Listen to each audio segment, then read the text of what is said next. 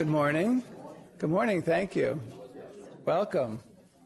Morning, Dr. Rizicki and Dr. Kittredge. Welcome back. Welcome to Grand Rounds, September 6, 2017, our first Grand Rounds series for the academic year. So welcome back to our academic series. And as we reconvene, a few reminders. The CME credit is still by text to the old phone number, but in order to verify and print your credit if you need to reach that point or when you need to reach that point, you will be redirected to a new website with a new login. So when you have to do your recertifications and the like, it's not that challenging, but you'll have to log into a new site. You can do that through the DH intranet site, but it won't be a single sign-on. You have to remember another. You'll have to remember another password. Reminders here out of respect for our speakers, we ask that you keep your cell phones and your pagers on vibrate and leave your computers closed or in your offices for those who really need to multitask. We do stream the Grand Rounds, and you can certainly try to watch and do your other work at the same time in your offices. And tonight we have our semi-annual, twice-a-year gathering of the entire CHAD community. We will be joined at the beginning by Dr. Joanne Conroy to introduce her to our CHAD community. So that'll be this evening, along with several other upcoming events. I want to look back a little bit. We talk about we mentioned being up to some good, sort of the broad category, but at the end of the summer, while we were all still, many of us still vacationing, end of August or middle of August, on a Friday afternoon, our PICU received an emergent patient at about 3:45 who needed extensive resuscitation until about 7:30 that evening. And it was an amazing display of collaboration and teamwork and pulling together. In addition to the PICU team, the night staff nurses, Sean DeStephanis, Eliza Taylor, Kristen Fader, Maggie Provost, Kata Laver, and Marlene Ciccone, who arrived for their shift and jumped right in. It was a real pulling together, including Katie Tennant. There's a long list because Lisa Mitchell and Matt Braga after the weekend really identified everyone who contributed to a truly life-saving resuscitation in the PICU that afternoon. So Katie Tennant, clinical supervisor, coordinated the nursing response, supported Caitlin Airy and Kylie Lund, who are newer PICU nurses and did a fantastic job. Brianna White, our PD PICU educator, jumped in and supported documentation of interventions and meds. Sherry Schaefer helped support other patients who were certainly needing care, while also jumping in and out of the room, with Jen Talbot expertly managing the critical one-to-one patient in another room, pretty much by herself while everyone else was attending to the critical event. I'll get there, Reto. Madonna Gordon, Derek Calloway, and Matt Braga came in from home to help their colleagues Melissa Fassell and Marcy Singleton. 2 adult life safety nurses responded to the call for assistance, along with Julia Barry and Melanie Michelle. House supervisors arranged for adult critical care float nurses to provide additional support for a patient from 2 West who needed transfer. Deb Kane from the ICN released Patricia Johnson to come admit the unstable 2 West patient to the PICU. The respiratory therapy supervisor helped coordinate additional RT staff. Kristen Johnson and Child Life managed to help support the family and answer call lights, while Sarah Chaffee and Lisa Mitchell managed the desk and the phones. Chloe LaMonica and Louise Pelletier ran from the upstairs to downstairs to run for lights and answer call lights, with Maddie Philpott also coming down to provide nursing support, in addition to both Dr. Bart Shager and Dr. Couture at the bedside. And Dr. Bart Shager also has other kudos, perhaps. Just wanted to give she's going home today, so she's doing well, and I just wanted to update everybody that she's the patient who was there taking all our time is going home today. So. Best news of all. Exactly, best news of all. So everybody really pulled in and chipped in an amazing way. And so thank everyone and all those names. Hopefully you'll see some of them in the room, or you'll see some of them around the floors today. So then thanks for the update, Dr. B. So today, Dr. Guill is presenting Grand Rounds, and we all know Lou Guill as Dr. Lou Guill, our own Chief of Pediatric Pulmonology, Chief of Allergy and Immunology, current Interim Director of the New Hampshire Cystic Fibrosis Center, and Perhaps our highest honor, although I didn't find it in her CV because it's a long CV, a winner of the Saul Blattman Award here in the Department of Pediatrics within the past 3 years. But Lou had a distinguished career before she joined us. A native of Decatur, Georgia, she completed her education and training in Georgia at the Medical College of Georgia, including some internal medicine and pediatrics training with residency in San Francisco at the Kaiser Foundation, as well as fellowship in allergy in San Francisco and allergy immunology back in Augusta at the Medical College of Georgia, where she rose to the rank of Professor of Pediatrics Emeritus and Vice Chair of the Department of Pediatrics, holding numerous other leadership positions, including president of the medical staff of the Children's Medical Center there, chair of the Board of Trustees of the Physicians Practice at the Medical College of Georgia, and national leadership positions in the Academy and the Board of Pediatrics related to pediatric pulmonology and cystic fibrosis. And I only just learned 15 minutes ago that we have Lynn Fainin to thank for bringing this Georgia peach to our midst some 7 years ago from their national work together in cystic fibrosis. But no surprise, characteristic of Lou, with all of those roles and titles, always stepping up whenever there is a need. Dr. Guill stepped up today when there was a transition in our Grand Rounds speaker at the last minute. Not knowing it was the first Grand Rounds of the year, I still don't think that would have stopped you from stepping up and giving us an update on a rather impressive cystic fibrosis center here in New Hampshire and the work it's done. So, Lou, no stranger, thanks and welcome.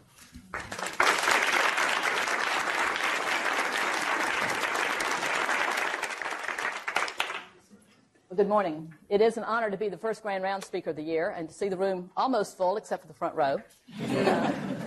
Everybody's excited about being back at school and work and all that. And I even took off my summer clothes, took off my shorts and sweatpants. I guess get ready for the sweatpants. So this was originally titled 10-Year Retrospective. And I will say that this talk was originally done as a 10-year retrospective in Georgia last spring because they had started CF newborn screening in the spring of 2007.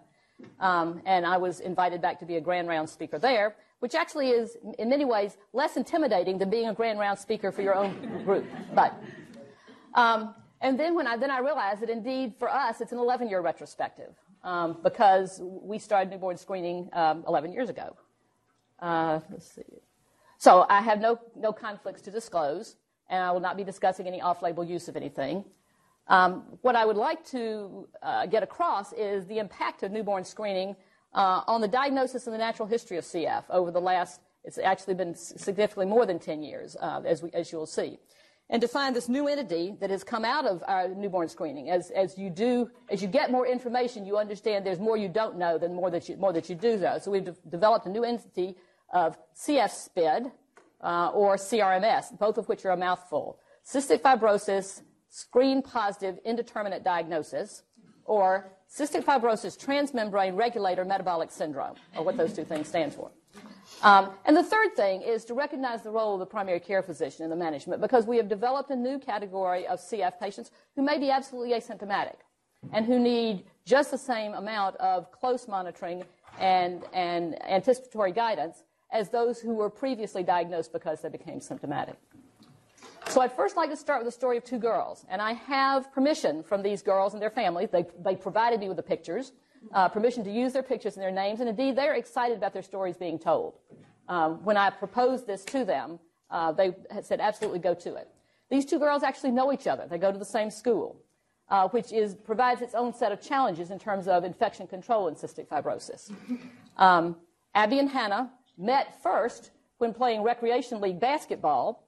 That also provided its own set of challenges, but their parents were very open about the situation and were creative in scheduling practices. They went to alternate practices. They played alternate games in order not to come in contact with each other, because we don't encourage CF patients to socialize because of concern about spreading organisms between patients.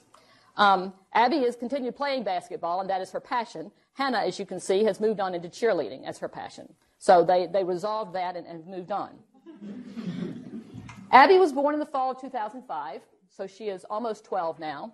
She had RSV bronchiolitis at 5 months of age, and then she had persistent wheezing after the bronchiolitis, such that she had an allergy evaluation at 2 years of age because of this persistent wheezing. She had 2 more episodes of pneumonia at 2 and 4 years of age, and had a chronic cough for several months before being seen by another of our providers, a non-CF provider, in Manchester in the spring of 2010. The growth chart here is from our old medical record, and I don't know how well this slide projects. So she started pretty well grown. She was about 50th percentile at birth, had good weight gain initially, went down significantly, and the point over here, the point over here is the point at which she was seen at age 4 years, 4.5 years.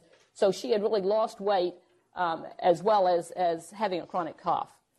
On exam in April of 2010, she had digital clubbing that had not been previously picked up, and she had non-reversible obstructional pulmonary function testing. The very vigilant physician who saw her got a sweat test, which was positive, and got genetic testing, and she's a compound heterozygote with 1 copy of the Delta F508 and 1 copy of another significant CF gene. She was pancreatic insufficient, thus her weight problems. And she was hospitalized at that time and has had 3 subsequent pulmonary hospitalizations here, all of them here, since she was 4.5 years old. At the time of diagnosis of CF, she had Pseudomonas in her sputum, which is generally felt to be a bad prognostic sign. However, with her initial treatment with IV antibiotics, the Pseudomonas was cleared, and she has not been Pseudomonas positive since then. She's had MRSA, and she's had Mycobacterium avium, which was treated as a pathogen when it persisted and it was associated with persistent cough, and she currently grows a gram-negative called Stenotrophomonas, but she's not had Pseudomonas since then. I recognize that these other 2 charts, which come from the CF Foundation registry, are difficult to see, but the top chart is her weight, and if you look at the red, the BMI, yeah, here we go. If you look at the red arrow, the red line, that's her body mass index, which has been all over the place. Here is where she had a G-tube placed for poor weight gain, had good weight gain, but she has struggled. She didn't like the G-tube, and she ultimately has gotten back up to about the 30th percentile BMI and has had her G-tube removed. She's doing it with oral food and nutritional supplements. The bottom graph is her pulmonary function. And again, if you look at the red line, her FEV1 has been all over the place, but if this is 100% predicted, she is maintaining good pulmonary function at around 100% predicted on a good day, not without a lot of work, but she is maintaining good pulmonary function. Her chest X-ray at diagnosis was pretty grim. I mean, she had pretty chronic changes, which have not been resolved. If you look at the one on the left, she's got a pretty significant right middle lobe atelectasis, peribronchial markings, which has never been fully resolved, and she has developed some upper lobe bronchiectasis. But her pulmonary function belies the severity of the chronic changes on her chest X-ray. So this is Abby. If we go on to Hannah, Hannah was born in the spring of 2006. As a matter of fact, Hannah was the 2nd patient diagnosed in the state by newborn screening in May of 2006. Her newborn screen was positive with an elevated immunoreactive trypsinogen, and 2 mutations were identified on the screen. At 2 weeks of age, she had a sweat chloride. It was significantly elevated to 107 millimoles. She is also a compound heterozygote, and she is also pancreatic insufficient.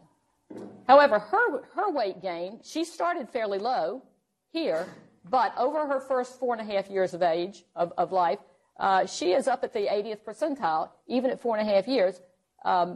So she had very good growth all along. She never cultured Pseudomonas until the spring of 2015, but we were not able to eradicate the Pseudomonas from her, and therefore she has required ongoing chronic anti-Pseudomonal therapy. She's also had MRSA in the past, but it's been eradicated, and she's only had 1 hospitalization in 2015.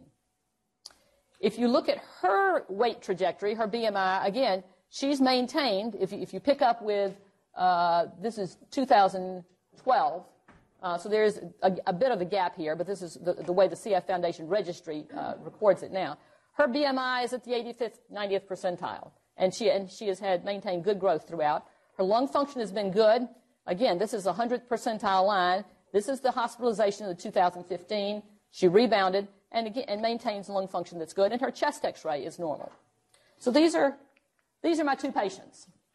2 girls, very active, in general very well. Both of them have to put a lot of effort into staying well, but significantly different trajectories. And what's the difference? The difference is obviously newborn screening.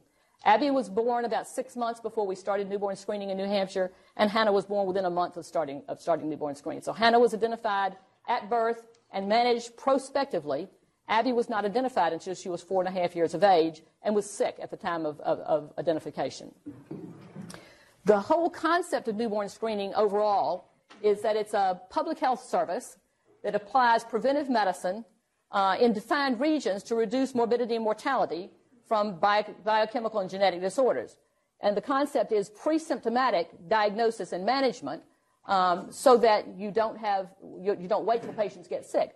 For some of the things, as you well know, that we screen for on newborn screening, the implications are very severe if they're not identified immediately and treated immediately. Cystic fibrosis is not quite so dire immediately, but the long-term implications are significant. The other part of newborn screening is not only initial diagnosis, but it's also provision of a clinical follow-up program, and that's very important, and that's been very important with CF. A bit of a step back, we talk about the Guthrie card. The Guthrie card, that's the card where the 4 little blood spots at the bottom of every newborn that get sent to in New Hampshire, we use the Massachusetts State Lab. Dr. Guthrie was something of a Renaissance man, something of a dreamer. He was a microbiologist by trade, but he had a number of talents. And he, as a microbiologist, developed a bacterial assay that could screen for PKU on a dried blood spot. That's the initiation of newborn screening, and that's why we call it the Guthrie card. He pioneered the collection of blood spots on cards to be used for newborn screening, and he also developed the assay for detection of galactosemia and maple syrup urine disease. So this all goes back to, and I must admit I've forgotten exactly when he was doing this, 70s, I think, 1970s. The story of CF newborn screening goes back to around 1979 when immunoreactive trypsinogen could be identified on dried blood spots and used. This is an enzyme released by the pancreas, more by diseased pancreas or damaged pancreases than by normal pancreas, but it's released from all pancreases transiently in the newborn period. So you can detect some immunoreactive trypsinogen on a dry blood spot from any baby, but it's elevated in patients with damaged or potentially damaged pancreases. In 1981, this began to be the mode of screening for CF in New Zealand. In 82, Colorado began a voluntary screening, and interestingly, at the same time, in patients they identified as having CF by this elevated immunoreactive trypsinogen and then subsequently diagnostic testing, they did bronchoscopies, and a whole nother story is identified inflammation in the airway of newborn CF patients even before there's any infection. So then you get to a chicken and egg discussion of what comes first, inflammation or infection. But this was the Colorado story. Wisconsin in 1985 developed a research protocol involving both CF centers in Wisconsin. They screened all newborns and using the immunoreactive trypsinogen. Half of the ones that were identified as being positive were diagnosed and went through the diagnosis process and were identified. The other half were maintained as a control group, and even if they were known to be positive for CF, were not identified to the families or managed prospectively until either age 4 or they became symptomatic. How can you do that? How can that be legal? Nobody knew at that time that there was a benefit to newborn screening. They had to prove that there was a benefit to newborn screening, and that was the only way they could do it. So, yes, we look back today and say, wow, how unethical. It was not unethical at that time because there was potential risks. The risks were insurance risk, being identified as a CF patient for insurance purposes, psychosocial risk, being labeled as CF, when you really didn't know that early intervention was going to make a difference. This was not PKU, where you were going to have an immediate CNS problem if you didn't identify and treat these people prospectively. This was not like many of the other metabolic diseases. This was more of an indolent process. Was it going to have a long-term outcome? Because the benefits were going to be reaped later, not immediately, it was thought. So these 2 CF teams in Wisconsin proposed that with a hypothesis that the early diagnosis of cystic fibrosis through neonatal screening would be medically beneficial without major risks. So we just described the process. Now, you remember that this is 1984, 1985. The CF gene was not described until 1989, so this is the pre-genetic era of cystic fibrosis diagnosis. The only screening test we had was the immunoreactive trypsinogen, which said, yes, you've got a potentially damaged pancreas. They set a pretty high level for the IRT. They said 180 nanograms per mil, so these were pretty high IRTs because there were no genes attached to it. If the IRT was elevated, the primary care physician was notified. The patient was referred to a cystic fibrosis center for testing, for sweat testing. And it was categorized as either clearly positive, indeterminate, or clearly negative. Those that were clearly positive were enrolled in care programs at one of the two CF centers and managed prospectively. Those that were indeterminate had sweat testing repeated, and this is an ongoing story that we'll talk about in a minute. And then those who were clearly negative had genetic counseling and were sent on their merry way. The other side, the control group, was unblinded, again, either when they became symptomatic or when they were 4 years of age, and they were either counseled, either put into the CF program at 4 years of age or not. Along the way, because this was a program that went on for many years, the CF gene was identified, and therefore a second-level testing for the Delta F508 gene was put into their screening process in the early 1990s. They also lowered their level of immunoreactive trypsinogen, as you can see, from 180 to 110. So they drew a broader net when they added the genetic testing to it. Over the first 9 years of this program, they identified 157 patients with classical cystic fibrosis, elevated IRT, with or without a gene, and significantly positive sweat tests. But they also identified 21 who had one or more potentially diagnostic features, but they weren't not true classical patients. Either they had a borderline sweat test with suggestive symptoms, they had a borderline sweat chloride or a non-diagnostic sweat chloride, but 2 mutations identified as they got into the genetic era. They had an elevated sweat chloride, but they could only find 1 CF mutation, or they had a borderline sweat chloride with 1 CF mutation. So again, this is the new gray area of cystic fibrosis diagnosis and newborn screening. In 2001, they published their first 13 years of data. And there was, as you would expect, a marked difference in the age of diagnosis. Those who were in the treatment group were diagnosed at a median of 13 weeks of age. Those who were in the control group were diagnosed at a median of 100 weeks, which is actually only a little over 2 years. So a fair number of these patients became symptomatic in the first 2 years of life and were funneled into the evaluation treatment program that way. But there was also a marked difference in indices of nutritional status at the time of diagnosis between the groups, including head circumference. And interestingly, the screened and identified group had a greater number of pancreatic insufficient patients, which you would think would make that group more nutritionally at risk than the control group. But it was not so. The patients in the control group actually had more nutritional risk by being not identified immediately. There was a significantly improved growth associated with early diagnosis. And throughout childhood, the early diagnosis or screened group had many fewer patients who were less than 10th percentile, both weight and height, throughout childhood. So there was a benefit. Over time, because this group of patients was monitored for many years, and there have been a number of publications that have come out. This has been a gold mine of data for publication. They found that in infants under 3 months of age, a sweat chloride of over 30 millimoles per liter is significant.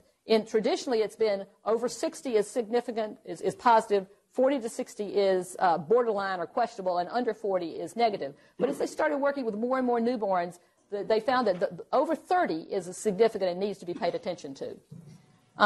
They also found that once this was no longer an NIH study, and a research protocol, once it became the standard of practice in Wisconsin, babies were not mandated to be referred to a CF center after the diagnosis. And once there was a group of babies no longer being cared for by a multidisciplinary team in a CF center, the benefits of newborn screening faded away. So it's not just screening and identification, it's appropriate management by an appropriately skilled team. The other thing that was discovered, however, was that differences in practices between the two CF centers had significant outcomes also. In one of the CF centers, the babies were cohorted to a separate program and managed as a group of newborn screened babies separate from the rest of the CF population. In the other CF center, these babies were enrolled in CF care along with everybody else and managed just the same way. Those babies who were enrolled in regular CF care had an earlier acquisition of Pseudomonas in the sputum. This, again, is before this shaped much of the development of what we know about infection control in CF patients now. But there was a risk. There was a risk of newborn screening in terms of being exposed to other CF patients and earlier acquisition of Pseudomonas in the sputum. By 1997, again, Wisconsin started in 1984-85. By 1997, Connecticut, Montana, and Pennsylvania offered newborn screening, but not uniformly. There was a workshop at the CDC in 1997, and they recommended state-based demonstration programs. They were still not entirely convinced that this was going to be beneficial. You remember the Wisconsin data was published in 2001, so this predated the publication of the Wisconsin data. And the 9 years of follow-up was 1984 to 1993. So that data had not been published. So the CDC recommended state-based working groups, but did not recommend uniformity for CF screening. However, over time, it became obvious that the benefits significantly outweighed the risks. The benefits were nutritional, pulmonary, and psychological. The genetic counseling could be provided. Malnutrition could be prevented. Lung disease could be, to a certain extent, preempted. And psychosocial support could be provided to these families very, very early on. So in 2003, there was another CDC conference where the data now from Wisconsin was available, and the recommendation was made that CF be included in routine newborn screening in all states, but also done in conjunction with systems to assure access to high-quality care and follow-up. The rigorous infection control process should be involved, and that education and communication of results to family be involved. This was published by the MMWR in the fall of 2004, which is where it took hold, was fall of 2004. In 2004, newborn screening was still uniformly done in Colorado, in Wisconsin. It was now uniformly available in New York, Massachusetts, New Jersey, available in Pennsylvania and Connecticut, but not even available in 2004 in the rest of the country. By 2000, actually this is by 2010, and this is an old slide, it was available in every state. Texas was the last state to actually go online with newborn screening in early 2010. It didn't actually happen in December of 2009. So all the 50 states, the 48 contiguous states, Hawaii and Alaska, by 2010 had it at least available, although not mandated in Pennsylvania or Connecticut. I'm going to show you a lot of data from the CF Foundation registry, and I will tell you this is an exceedingly powerful tool for tracking trends and for doing outcomes research. We have 200 CF patients here. You couldn't track trends here. There are over 25,000 patients in the National Registry, which is conducted under IRB control. Every patient signs a consent for their data to be released to the National Registry to be used for outcomes research. It's stripped of personal identifiers before it's released to anybody else, but there's fantastic research. And this is data from 2015, which is the most recent national data we have received back for use. So if you look at from 1991 to 2015, the blue bars are actually, the number of new CF diagnoses, roughly 900 a year. The white line or the yellow line is the percentage of those that are diagnosed by newborn screen, which has risen from around 10% in 2004 when you had 4 states that were doing newborn screen fairly consistently to over 60% in 2015. So there still are traditional diagnoses, ill patients being diagnosed, but the bulk of the CF patients are being diagnosed by newborn screen in the current era. In New Hampshire and Vermont, the scenario was that the 2004 MMWR report recommended that newborn screen be added to all state panels. In early 2005, there was a grassroots effort in this state. This is advocacy at its best, with CF team and consumers to approach the newborn screen panel. A group of people, physicians and lay people, made multiple presentations to the advisory committee, and I am told that that after several presentations, the people in the advisory committee called here and said, "Call them off, we'll do it." Advocacy at its best. So they established a group to develop protocols and processes, and a year later, from May 2005 to May 2006, actually began newborn screening in New Hampshire as the standard of practice. Vermont began a year later in 2007. We use the IRT, the immunoreactive trypsinogen, in the dry blood spot. As I said, our cards, Guthrie cards for all screening, goes to the Massachusetts State Lab, as do the ones from Maine and Vermont. The evaluation of the IRT is not a set number. Wisconsin used 180 nanograms per milliliter or 110 nanograms per milliliter. What we use, or what the Massachusetts lab uses as a range, it's a moving target, is the highest 5% of determinations for that day are considered to be positive.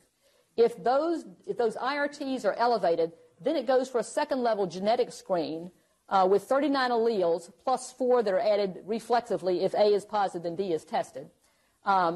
If the IRT is elevated and there are either 1 or 2 allele CF genes identified, then that patient is referred to a CF center for sweat testing. Well, the only CF center in the state of New Hampshire is right here. So we don't have control, but we get all the sweat testing done in the state here. A few patients opt out and go to another center if they are on a border, either go to Maine or go to Massachusetts for testing. But all of the reports come here, and we document that the sweat testing is or isn't done and what the value is. The other thing is that genetic counseling is a mandatory part of the process. All patients who are referred for a sweat testing are expected to have genetic counseling regarding the implications of the positive newborn screen and the outcome of the sweat test. So for the first 11 years, of May 2006 to April 2017, I was not able to get the absolute number of Guthrie cards that were collected. It's known that there are roughly 13,000 births a year in New Hampshire. So if you assume there are 143,000 births in this 11 years. I do know that there were 565 elevated IRT with one or two genes. So positive CF newborn screens, 565 in 11 years, that went to second-level screening. So that was 0.4% of all births, roughly, assuming 13,000 a year, had a positive newborn screen for cystic fibrosis. Of those 565 with a positive newborn screen, there were 45 patients who had a clear diagnosis of cystic fibrosis after the newborn screen and the follow-up process. Either they had 2 genes identified on the newborn screen with or without sweat confirmation, and I'll tell you about that in a minute, or they had 1 gene identified on the newborn screen and a clearly positive sweat test. There was a time when in efforts of cost consciousness, we and other centers did not do secondary sweat testing. Did not do sweat testing on patients who had 2 genes identified on the newborn screen. You've got a diagnosis. Why do you need to do more testing? However, a screening test is a screening test. It is not a diagnostic test. And one of the concerns is because you are testing something that is removed from the patient. You've got a blood spot taken from the heel of a baby in a nursery, sent to a lab across state lines and analyzed. What if there's a misidentification? What if that blood spot really belongs to another baby, or the blood spot that's positive doesn't belong to the baby? So the recommendation is indeed for a confirmatory test, even when you have 2 genes identified. The other thing that has been discovered as we have gotten into some of the newer drugs in cystic fibrosis is that the sweat test is actually a biomarker for the cystic fibrosis transmembrane regulator. And it is actually the degree of elevation of the sweat test is a functional marker for CF protein function. So all babies are recommended to have a sweat test now, even if we know that they have 2 abnormal genes on newborn screening. This is the national standard for diagnosis by newborn screening. So a patient has a positive IRT DNA, or in some states they do an IRT and repeat the IRT rather than doing DNA testing. The parents and the PCP are notified. A CF center is notified, and the patient is referred for a sweat chloride test. If it is clearly positive with a value of over 60, then you have a diagnosis of cystic fibrosis. If it is borderline with a value of 30 to 59, and you have two CF mutations, they're still dumped into the CF diagnosis pool, but there's a little concern about the indication. If they have 0 or 1 mutation and a borderline sweat test, or no DNA data available in the states that do the IRT and a second IRT screening, then they're labeled as positive as possible CF. You then go to genetic analysis and repeat the sweat test at sometime between 2 and 6 months of age. You note that we've already put in the standard of the lower limit, or the upper limit of negative, the lower limit of borderline as being 30 rather than 40 here. This is the most recent renovation of the guidelines. Those who have a sweat chloride of 29 or less are labeled CF very unlikely. You never say never. But they are counseled as being whether they all, to get to this point from newborn screening, have one identified CF gene, because you don't get, if you have an elevated IRT, you don't get referred for a sweat test unless you have one or two CF genes identified. So these people are counseled as genetic carriers, CF gene carriers. And again, that counseling, that genetic counseling at the time of the sweat test, and the follow-up of that genetic counseling, especially if you're doing extended genetic testing, is an exceedingly important part of the process. But of the remaining 520 with positive newborn screen, the 565 who had positive newborn screen, 0.4% of the total population, 8% of those were taken out. 45 had were clearly positive CF. But then you've got 520 who have a positive newborn screen but no diagnosis. 95% of those, or 494, had clearly negative sweat tests, and they were therefore counseled as CF gene carriers. So most of the positive newborn screens are going to be negative diagnosis. 95% of those with positive newborn screens had clearly negative sweat tests and were gene carriers. 5%, however, had indeterminate sweat tests. No clear diagnosis. This is our new category of patients. So this is 4%, a little over 4% of all positive newborn screens, 5% of those who had indeterminate, 5% of those who were not positive for CF. Some of these fit in the category that had 2 genes positive but a non-confirmatory sweat test. They are actually being managed with the CF positive population, but it was disconcerting. Two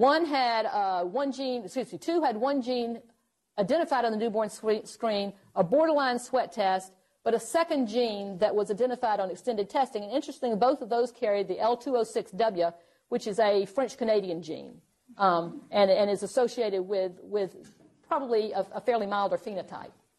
One of them had 1 gene on borderline sweat test, was sort of lost to follow-up. It didn't come back for that 2 to 6 month second sweat test. Didn't reappear until about a year later, and his second sweat test was positive. And on extended genetic testing, he had a second gene identified. And then you got the category, we had 18 patients with 1 gene on newborn screen, borderline sweat test, can't find another gene on even extended testing. What do you do with these patients? Not clearly negative, not clearly positive. This is the CF SPID CRMS population that will be followed prospectively, separate from the CF population. Nobody knows whether these are the patients who would become symptomatic as adults, or the mild phenotype that will become symptomatic adults, or would never be identified otherwise. To this point, some of these patients have gone on to have positive sweat tests later when they've been followed up. Most of them have been relatively asymptomatic, but we're dealing with 5 years or so of follow-up on these patients. If you look at the national data of new diagnoses in 2015, about 86% were clearly CF diagnosis. Nationally, about 8.8% had CRMS or CF SPID. And then there's another 5% who are a different category of atypical CF. This is adults who present with symptoms and a not clear CF diagnosis. So this is separate from the newborn screen population. I'll put this in context for another state. New Hampshire has about 13,000 births a year. Vermont actually has less than 6,000 births a year. The populations in New Hampshire and Vermont are pretty uniformly Caucasian, 94, 95% Caucasian populations in both states. When I did this for Georgia, in their first 10 years, they had 1.6 million Guthrie cards screened in the state of Georgia in 10 years. We had, well, we had 146,000 in 11 years. They had 2,700 positive screens for CF, which was about 0.17% of all cards. We'd had about 0.4% of all cards.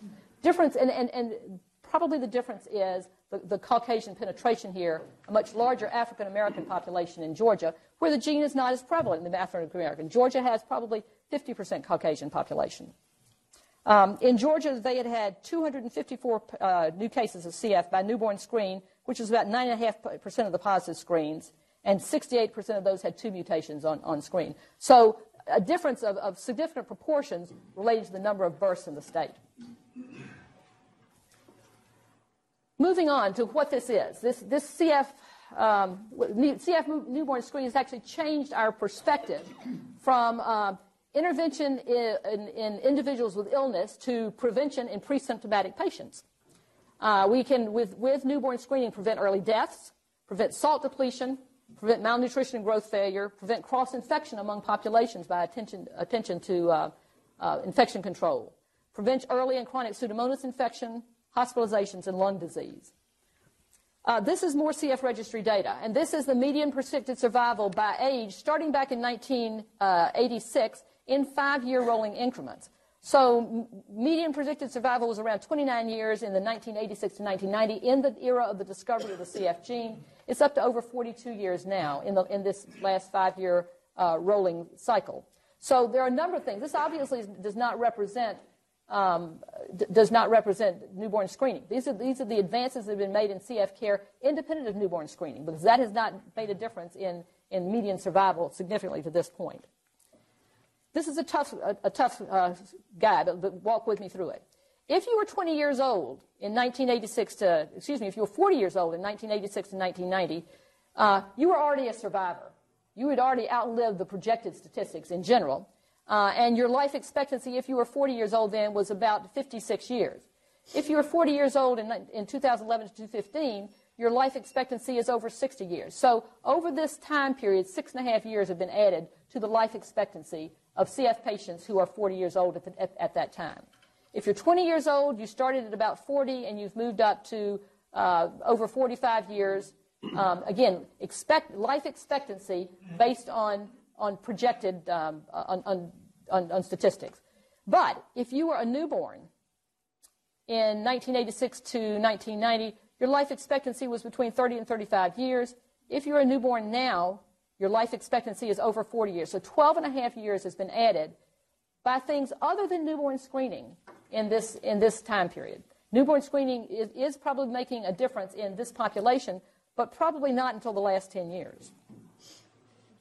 This is even more difficult to follow, but again, bear with me. This is birth cohorts and CDC weight, and this is not projections, this is absolutes. So birth cohorts between 1986 and 1990 is this very thin, very yellow line at the bottom. When they were 2 years old, their median weight was 20th, 25th percentile. When they are 19 years old, their median weight is not a whole lot better. There's been some ups and downs. These are subsequent birth cohorts. These are the ones, the 2006 to 2010 and 2011 to 2015, are the ones who have benefited from newborn screening. So you can see that their weight at 2 years has already significantly increased to 40th percentile, median across the country, for both of these cohorts, and they're maintaining their weight much better by early intervention and early treatment. The same thing for lung function. Again, the lowest value is in 1986 to 1990. Starting at 6 years of age, when we measure lung function, their FEV1 was around 90% as an average. That's pretty good. But by 29 years of age, it's fallen off to not much more than 60%. The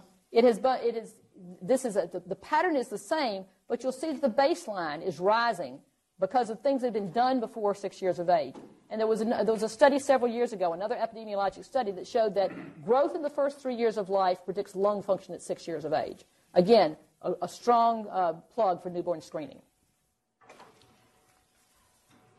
So, what about the primary care physician?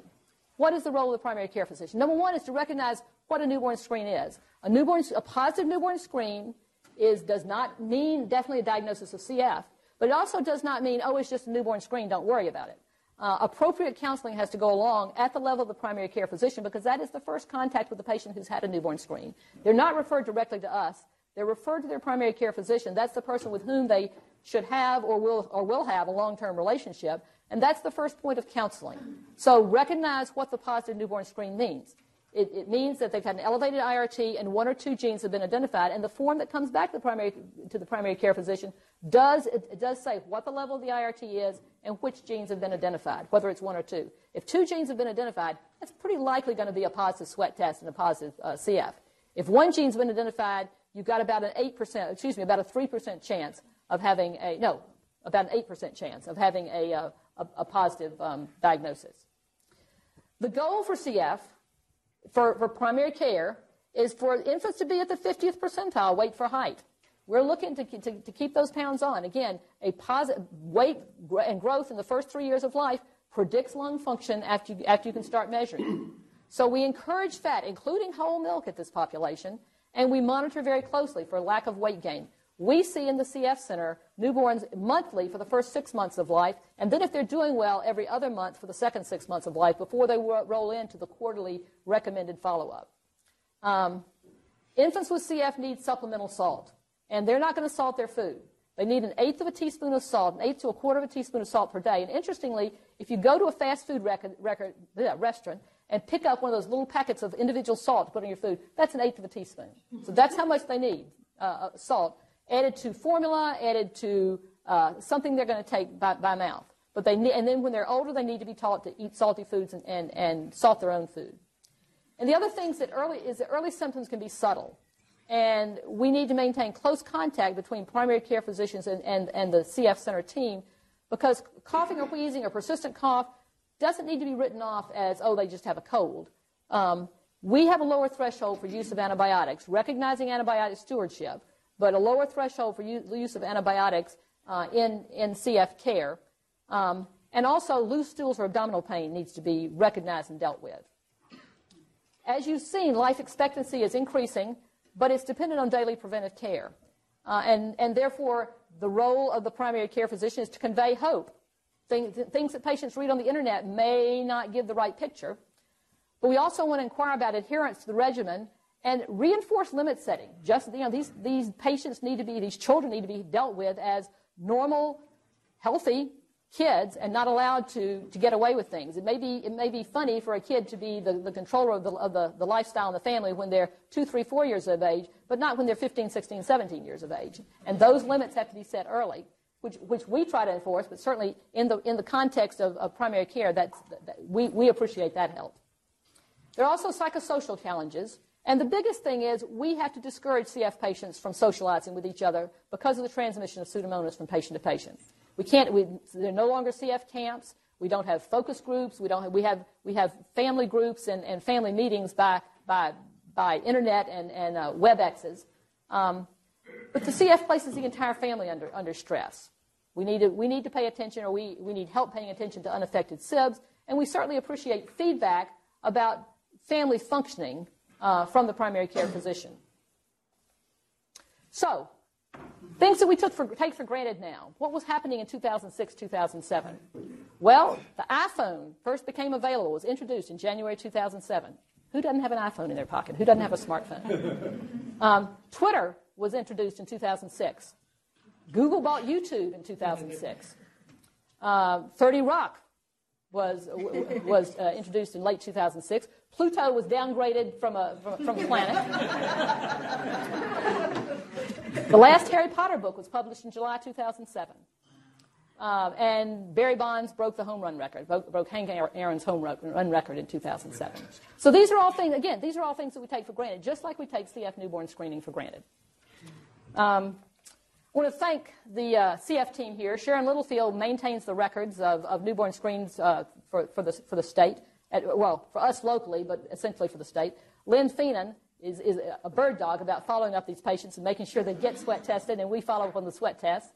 There is a state newborn screen coordinator who handles all newborn screening, not just CF at the state level, Linda Kincaid, relatively new to the position, but has done a wonderful job. And then my severe thanks to the Stover and Vigent families for allowing me to share those stories, which I think are very compelling for newborn screening. Thank you.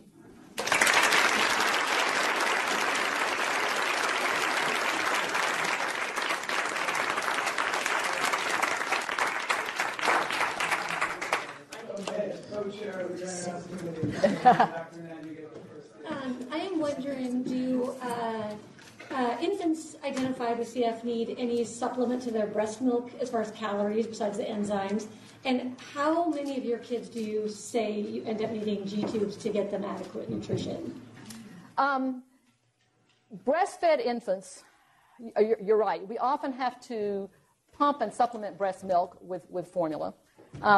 I didn't show you, our local growth statistics in the first 2 years of life are not great because we have a high preponderance of breastfed babies. Our growth statistics for 2 years and beyond are excellent. And this is something we struggle with because breastfeeding is good and we want to encourage it. So we do have to supplement a good bit, and we struggle with that. Yeah, I can't tell you what proportion. I can probably say very few of our breastfed babies get away with absolute nursing and nothing else. If they're pancreatic insufficient. If they're pancreatic sufficient, they have a mild phenotype anyway, then they're okay. I can't give you a number. What percentage have to have G-tubes? We are pretty aggressive with the G-tubes as compared to national. But I would say, Lynn, percentage of G-tube, 20%? Between 20 and 30, I think, on our last data. Okay. But that's all CF patients, not just pancreatic insufficient. Now, what we probably have 70% pancreatic insufficient patients, which is about the same as nationally. So there is a population, but we have some who are pancreatic sufficient who also have G-tubes. So I can't. They have other problems. Just a follow-up to Shirley's question, because I was going to ask about it too, but for the breast milk-fed babies, have you thought about having moms pump and obtain their kind of high milk or the higher fat milk and using that and just coaching them in terms of pumping and how to do We do have, well, we often do have mothers pump and supplement the pumped milk. Hadn't thought about just, getting just for milk. And using that first. No. Just actually discarding the for milk. And getting the after. Giving the high milk, which would be higher in fat. Okay. Potential. And then the role of, or kind of Juliette Madan's research around the microbiome, can you speak to that? And then also role of gene therapy, kind of future. Okay. Dr. Madan's microbiome research is phenomenal, and that's a whole other story. We have a population that we've been following since 2009, since the first summer I came, following forward, looking at gut and airway microbiome, and the data. There's a big difference between breastfed and non-breastfed babies, but the interesting thing is that she can predict by changes in airway flora at a 16S particle level, pulmonary exacerbations. There's a dramatic, just a whole trove of information and this is not unique to here. This is the hot topic nationally. So it's not at a level that it can be used clinically at this point, but it's exceedingly important data that's being collected and will be rolled out. It will be important nationally in the future. The possibility of gene therapy. Gene therapy has been the byword, from the time of the discovery of the gene. It was in 5 years we're going to have gene therapy and we're going to cure anybody. Well, we're more than 25 years later, and we haven't cured anybody with gene therapy yet. The push now is new drugs. We're going into designer pharmacotherapy, genetically directed pharmacotherapy that can change the expression of the CF gene. And we currently have 2 products on the market that one is specifically for the homozygous delta F508 population, which is 50%, Kathy, of the CF population. And the other is for those who have what are called gating mutations, which started off with just one gene, the G551D, has now been expanded to a much broader array. It was 4% then. It's probably 10% now, about 10%. So for about 60% of the patients, we have disease-modifying oral therapy. Highly expensive, but there. And that will make a huge difference as time goes on in terms of the trajectory of life expectancy. Started with early intervention, early diagnosis, starting those therapies early, which we can't do yet because they're not approved, except for the very small population. That's going to make a huge difference ongoing. Gene therapy is still being looked at, but I think that the oral pharmacotherapies are going to outstrip that in terms of disease modifying. Lou, thank you for emphasizing the collaboration with primary care as being an important theme. And I have sort of two questions related to that. One is how to promote that collaboration when so many patients with chronic diseases sort of see their specialty as the medical home and just don't come to primary care. And the second is about the population that has been labeled as carriers. And sort of how we should be treating them. Those kids who cough for a month or 3 weeks or 2 weeks, should we be treating them differently? At what age is that information shared with the kids? Is that a parental decision? And sort of genetic counseling around that? Both are excellent questions. How do you promote? When we are seeing patients once a month, why does the patient feel a need to go see their primary care physician? Well, early on is routine immunizations. We certainly don't give routine immunizations, and we try to keep them in the medical home. But we recognize as kids get older, if they're coming to see us once a quarter, and as they get into school, that's more than their scheduled visits with their PCP, and they're not going to want to do that. That's a tough thing, and we certainly try to promote their maintaining a relationship, but it's a difficult thing. What do you do with carriers? Well, number one, identifying, we came upon a situation recently where in a family there was a child who was a carrier. I've forgotten what there was a question of an ethical. Do you test a baby for carrier state if he had negative newborn screen, but there's a known CF in the family? It was a family with 2 known siblings with CF and a third sibling who had a cough. Did not have a positive newborn screen, but mom really wanted. So is it appropriate, because mom wants to know, is it appropriate to test that patient for carrier state? Or do you wait until that patient is old enough to make the decision himself as they're getting into reproduction years? Certainly those who have been identified as carriers, the parents should be notified, and the parents are notified. That's part of the mandated process early on. At what point do you tell the patient? We don't have ongoing follow-up with that patient. I was wondering about your perspective on that. I would see a lot more. You're going to see a lot more of those. Yeah, I don't know when it's appropriate. Certainly, again, as you're preparing them for adulthood and for taking care of their own things, they need to know that as part of their reproductive planning. When do you start that process? You don't really want to burden them. Yeah. But it does need to come out. So there's one more question in time, I'm afraid. Hopefully I see everyone tonight, Auditorium G, 5 o'clock for dinner with Dr. Conroy at 5:30. And one last thank you to Lynn Feenan for bringing us Dr. Guill.